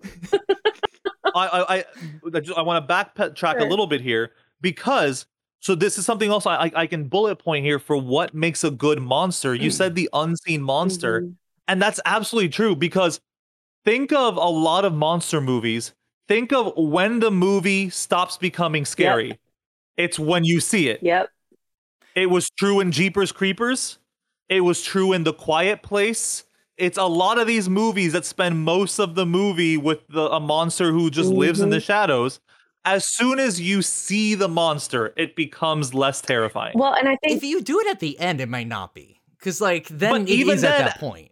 Yeah, but that's just it, though. At the end, sure, but that just still means that that is the least terrifying point of that monster. The feeling of dread goes away, Yeah. and that's the thing, is this feeling of dread for me is even more than just the terror of like a jump scare or something scary. It's the dread that when you don't know what it is or where it's coming from or where it lives or how it lives or does it live, like what is it? You know, when you're still asking those questions there's just this overwhelming feeling of dread. And that for me is where a lot of the intensity of watching horror comes from. I have a theory. Okay. This is my last point, and I'll throw right back to It's you. okay, because I have such a good segue right here, and I was saving it like a good boy. Okay. Until you see the monster is nothing but a concept. So when something is conceptual, your brain automatically attaches that to other things. So you bring baggage, it has baggage with it. Your brain attaches things onto this concept of just raw fear and the monster in the shadows. So why are you drumming, Bone King? Because actually, that actually really works in with what I'm trying to bring in here is that if you, most monsters, they're not just, oh, it's a scary thing, that's the end of my design. You know what I mean? Like, most of these monsters are based on a fear or some sort of phobia, and that is the concept to which the monster is based on, which is what you were exactly saying, how, you know, we're applying ourselves to this concept. But see, I think that's a very important note to make here is that an effective monster can't just be it's big, sharp teeth, and has all the things that are dangerous. Like, it's not gonna have the same impact. You get something that goes under the skin, like some sort of like actual mental fear that everyone could even have just from everyday something even like just representative of something like metaphysical. You can put it as a monster in a horror movie. You guys brought up Halloween earlier, and Halloween is a great example of this, to where we know Michael Myers is a guy who escaped an insane asylum. That's pretty much what we got in terms of his story. But why does he kill? What is the source of his evil? Why does he keep going? Well, there really is no set answer, but from how you could see how everyone's so lackadaisy about like this killer in town and how they're all ignorant about where their kids are, it's actually representative of the ignorance of Haddonfield. And you can work that into the plot, and then it becomes like a, hey, this my hometown, is it safe? And then do I have my own Michael Myers? You know what I mean? So if you have a base fear to base it on, good job, George. I feel like it makes it a lot more effective. You tell me, like, I have this deep fear. It's weird. You ever watch those pictures where it's like you see it, you'll shit bricks? And like you're looking at a picture and then all of a sudden something was staring at you in the picture the whole time, you didn't realize it? Those. Oh, I yeah. hate, I shit bricks, like literally. And when I saw the movie It Follows, it basically took that concept and made it into a monster. And there are people that are like, I don't think that movie's scary. But for me, not knowing if someone is walking towards me about to kill me, and it could be anyone, that fucking gets me. So base it on a fear. I think that's a great place to start when you're making a good monster. I don't necessarily want to apply this one for one, but I'm just going to reference this. Cracked did a really interesting, they used to have this series called After Hours where they do really weird, absurdist deep dives into movies. But one of the concepts they brought up is that the popular monster of each generation is a reflection of yeah, I've heard this. The societal fear at the time. The zeitgeist of Yeah. everyone. Yes, please. Literally, we were talking about Jason earlier, right? And Jason and Halloween. What sort of teens are they? What people are they going after? Teens who are basically. This was the Reagan era of like family values. Right. And so this and like Adam's Family Values, that was the reason why it was called that, because it was supposed to be directly in the face Such of a family freaking values. good movie. I'm sorry. And so like this was the time of like that time of America of like we got to take back American values and family values like it was in the 50s, because the 60s and 70s were a mess. Yep. So like the 80s are a time to take it back. And if you're out there having sexual intercourse in the woods, then you're going to die. That's what's the message here, kiddies. So, it's just very interesting. You're so right about that. They turned the finger wag into an actual monster and made it entertaining. Yes, exactly. And there you go. But yeah, so you also had like so the monster, the thing we're supposed to be afraid of, we're supposed to be like symbols of like things that the populace was supposed to be against. Like when vampires became super popular, it was supposed to be like, oh, like homo, like, because there's obviously a homoeroticism to vampire, especially modern vampirism. So it's supposed to be like, oh, the well-dressed feminine man is supposed to be the monster you fear. Zombies are supposed to be a reflection of. Oh, I see what you mean. Okay, yeah. zombies are supposed to be a reflection of like the consumerist mass populace, stuff like that. Well, and also facing your death because it's literally a yeah. corpse. You're literally facing off with meanwhile, your death. Yeah, you're literally facing death. The other way around, Alien, the Alien movie genre became very popular right around World War II. Are we talking about fear of the and that unknown? was because, oh my god! Well, no, it was supposed to be a fear of the other. Yep. It's a fear of the aliens. It's supposed to be a fear of people who are not us. Yep. It's literally like supposedly ingrained in xenophobia. Your favorite horror monsters, you can trace it back to just innate fears in society. So that, but I think, so whereas I do think there might be some relevance to that in terms of like how pop culture generates like horror trends at a time, I think you can boil that down to a personal level. It's when you, the three of us, the people listening, can, like, it's like you said, you see the scary thing as a manifestation of something you fear in real life. Yeah. And it has, and it's even more effective if it's a concept versus like a real thing. Yeah. If Absolutely. I may, really quick. Yeah. Because, No. yes, that is important, but you can easily shoot yourself in the foot with your well-designed monster if you use him ineffectively. I find that if you just have your monster going around rampaging, like, that doesn't necessarily convey what tone or what message you're trying to get. All you're telling me is that your monster is dangerous. This is what separates, like, people like, you know, Michael Myers, Jason, from stuff like Pumpkinhead and Super Beast and stuff like that, where it's just, I'm a monster killing things. I'm sure there's some message behind it, but you don't even fucking notice because it's just nonstop gore. Like, you need to pace yourself. There needs to be a little bit of restraint because that's what allows the person to set in. Because if it's just full force grindhouse in your face, your mind glazes over and you're not going to get the details that actually are meant to horrify you. You know? Yeah. I love this shit. No, I get that. Also, and this is a more simple concept. Is that something that very much is effective for me? A lot of my favorite entries in horror are this. It could be any of us. Yeah. It could be. It's somebody in this room. It could be in this theater. I love it in horror mysteries. I love it in like Invasion of the Body Snatchers or The Thing. Like that concept of like so good. Yes. Like that concept of like, yeah, you know, those people, because I think this, well, at least for me personally, this might come down to a level of neurodivergency. Also, I have the reality versus my concept of how I perceive people and how they perceive me are two very different things.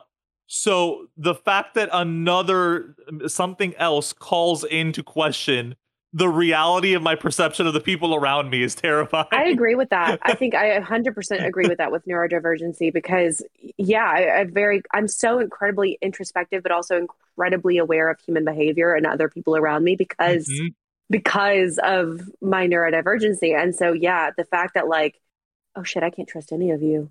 Like, I can't trust myself, you know, like that is just all Who of that am terrifying. I? Yeah, no, because that leads to dissociation and things like that are real issues in my personal life.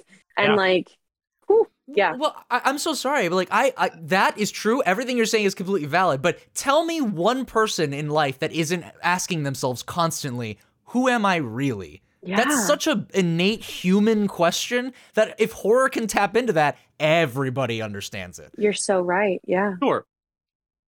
But it is, yes, that is true. That is true for most people. But specifically with people with neurodivergencies, you have a problem with yes.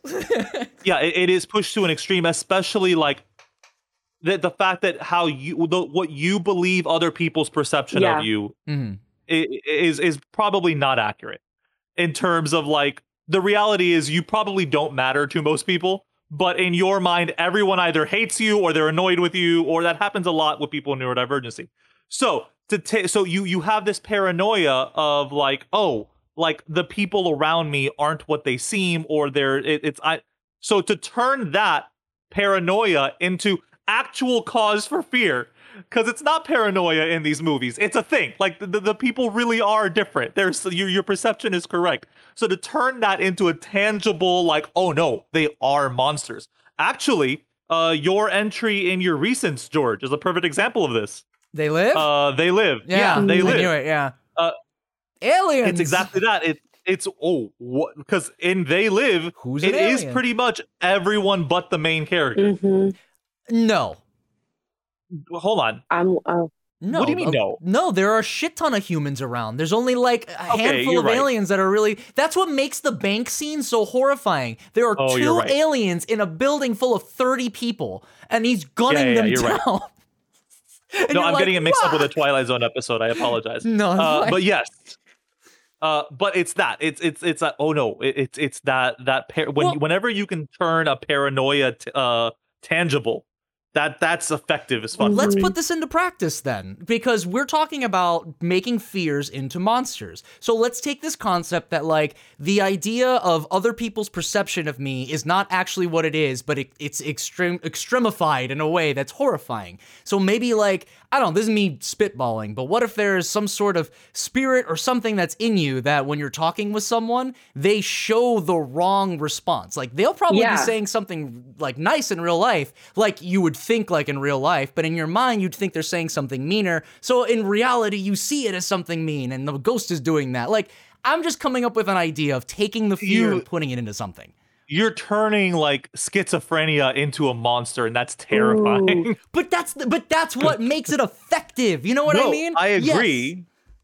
You have to. It has to be real human issues. You can't just fuck around. Like I think that's something. That's something is that we all have real monsters. Like a lot, like especially people with like depression and stuff like that. We all have real demons. And like in terms of like real for us. So to turn any of those things into like not just real for us, but real for like everybody. Yeah. Is a thing. And it really helps, by the way, to have a good artist. Just saying, because you could have the most well-intentioned monster, but if it doesn't look cool, then I'm sorry. Like, it's not gonna work. You have to be visually appealing in this visual medium. But that is... Yeah, because if you notice, a lot of monsters have somewhat human features that are elongated or sort of like twisted in a certain way because you get that uncanny valley feeling. You can't just have Gromus, the fur monster, just coming around killing people. It's not going to work. You know what I mean?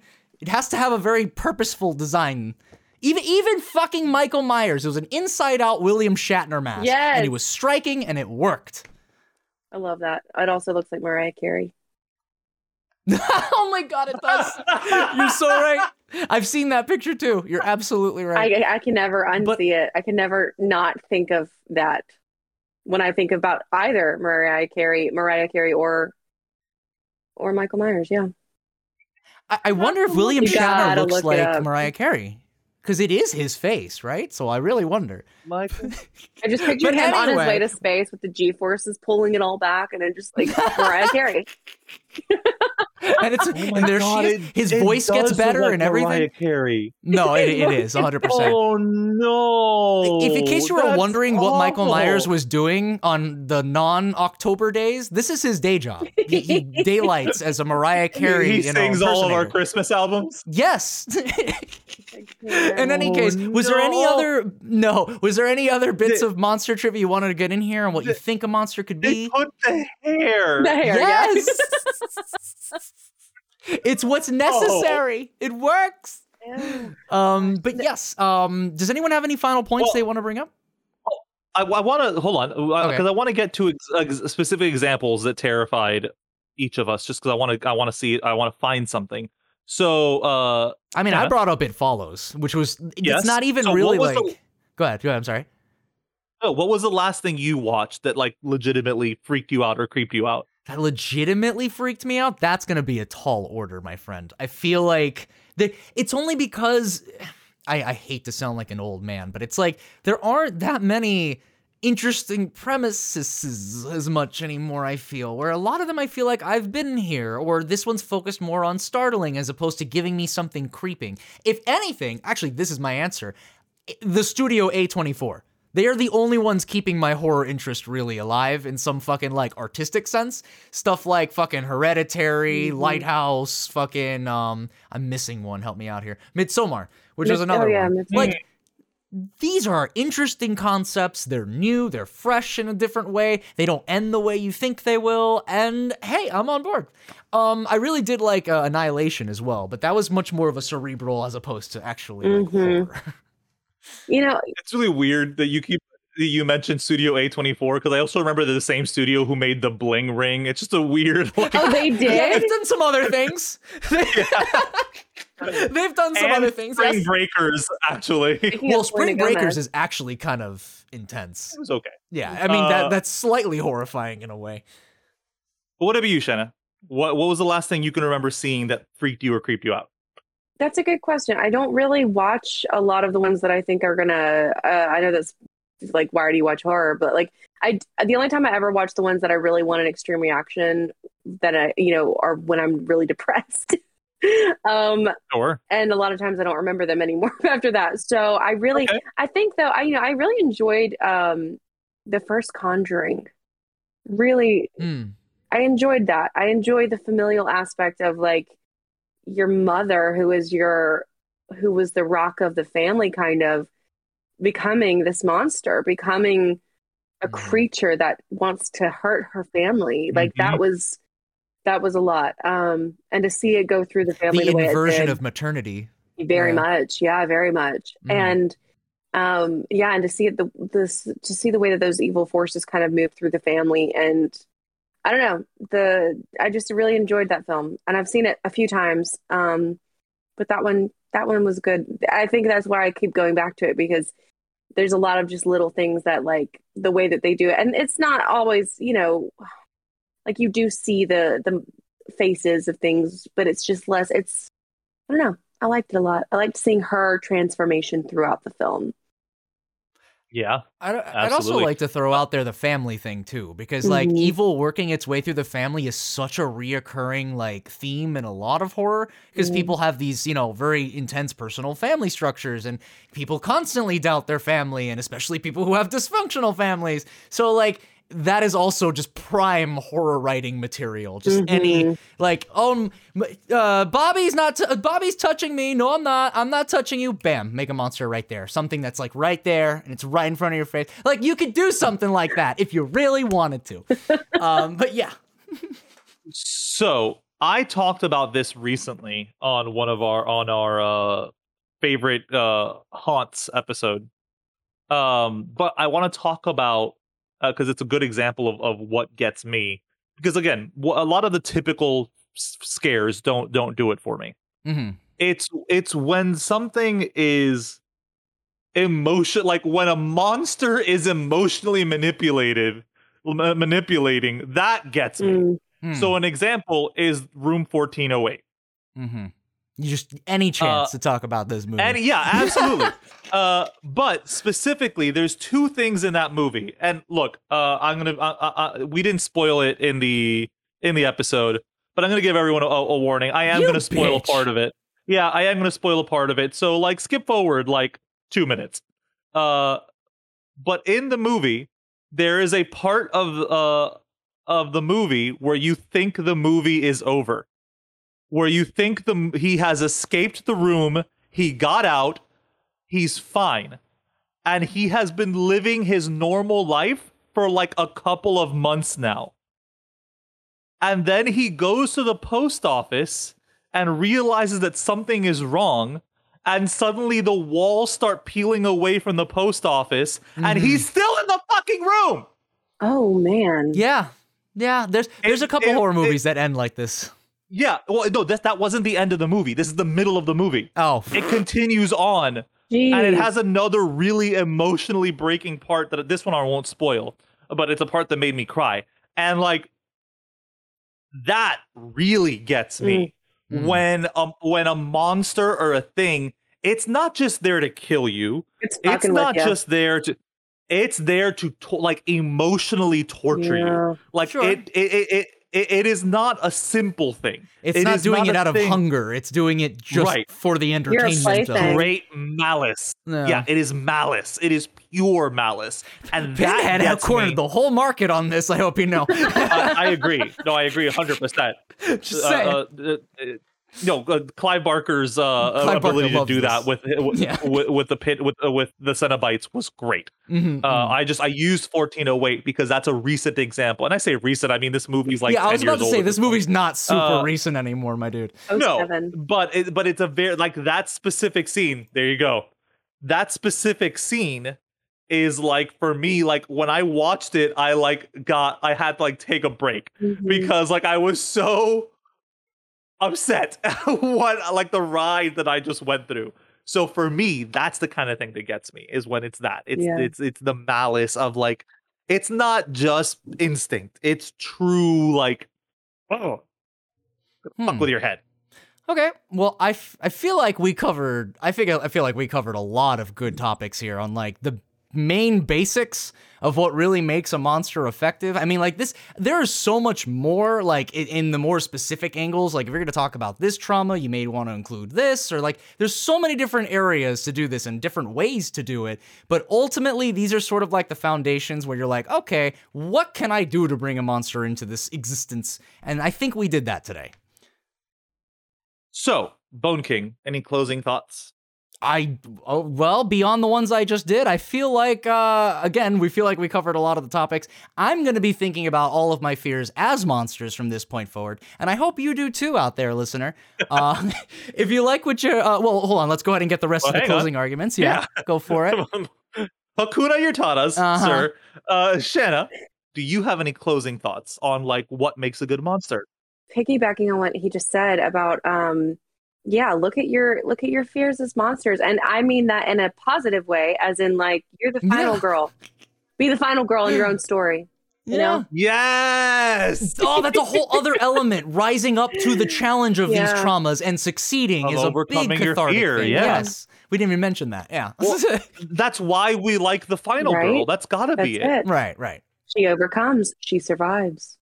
A lot of us aren't winning the fight against our monster. Yeah. And to see someone who is, like, that's why we love the final girl. Yep. That's why we love Ash, who is a final girl, as we all know. In a way that's more fun than just like a standard Ash. Like emotional drama or something. It is. I always appreciate the final girl. I mean, we all do. You know.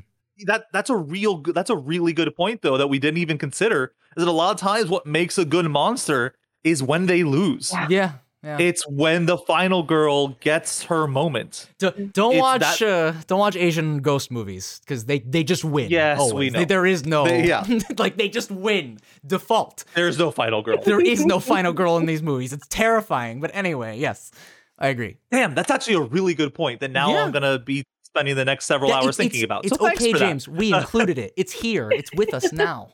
I know. Yeah, and my last thoughts is exactly that. It's so I think really we did distill this down to it's when we see a reflection in the horror that we can attach ourselves to and therefore immerse ourselves that really makes a good monster or good horror in general. It's when there is something a frame of reference. That frame of reference is so powerful just because like it dissolves that fourth wall. When you can dissolve that barrier between like media consumption and like introspective thought, I feel like that's very effective. I mean, that's supposed to be the purpose of art. Am I right? Like self-reflection, putting yourself in it. And you know what a great example of doing that with is tarot cards, which you can find over on the Etsy account of the Ghoulish Card. Wow. That was See, amazing. I tied it all around back. So professional. All the plugs. That's what I do. Freaks, we would love for you guys to let us know what you guys think makes good monsters. And you can do that by finding us on our Facebook page or on Twitter. Both are FANFREEKS. You can find me on Twitter at Dr. Rude MD, Bone King. And you can find me on Twitter and Twitch as Bone King TV. Shanna, where can we find you? You can find me on TikTok at _ghoulish_gal. And I actually have a link tree in my bio there. So if you're interested in following me anywhere else or checking out my store, just head on over to TikTok, check out the link tree. Well, Shannon, thank Perfect. you so much for joining us today. This was an amazing conversation. I thought this was a vague topic, but I feel like we got some really solid answers out of I it. had a great time. No, like I legit have like some thinking to do. Like I'm not like sleeping tonight. Like I have like a whole new like I'm going to look through my entire life of movies I've watched now and like think about some shit. So that's great. We're going to go back to him and we're going to find he's written his own Necronomicon just of all the random fears he has. And it's just like, look So, what I like, made.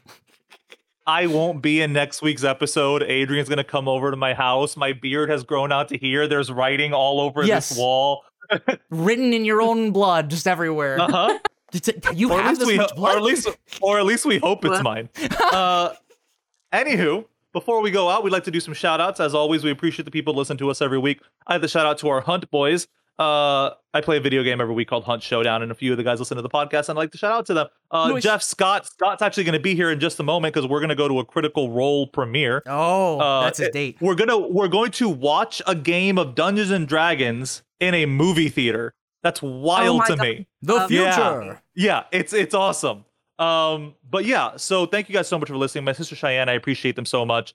Well, I'd like to thank our sister podcast, Robots Don't Age. Cody, CJ, Kaylani, thank you guys so much. Am I missing any? Nicholas Uritic, thank you so much for being involved. Jesus Valentine, we'd like to go ahead and extend a very special fuck you. And we Every actually know episode. that, we actually know that our other Hunt friend, Mima, has started listening to the podcast. So welcome aboard, buddy. Mima it was a blast playing Back for Blood with you, just saying. That was a recent we didn't talk about, but whatever, we'll get there. Bone King, who do you got? I got Von Condersmite, Beefy Sumo, Squinty, Screechy Kai, Julian the Czar, Megan Peepo, Lindsay Misleading, our Lindsay Zatanna, as always, Azumi Chenmaru, CJ to DJ, Boogle, and Burnsy. Thank you so much for listening, guys. Shanna, anyone you want to shout out? Shriek out. Shriek out. Ooh, right. I'm totally drawing a blank. Not a problem. No, just say no one. They don't deserve it. I'm going to shout out to my incredible roommate and best friend, Marcus Bland, and my Nice. my romantic partner and co-star in various shows, Jackson Dane Henson. There you go. Freaks, once again, thank you guys. For Cora. Oh, yeah. The band. Of course. Once again, guys, thank you so much for listening. We appreciate it. And we'll catch you later, freaks. Goodbye.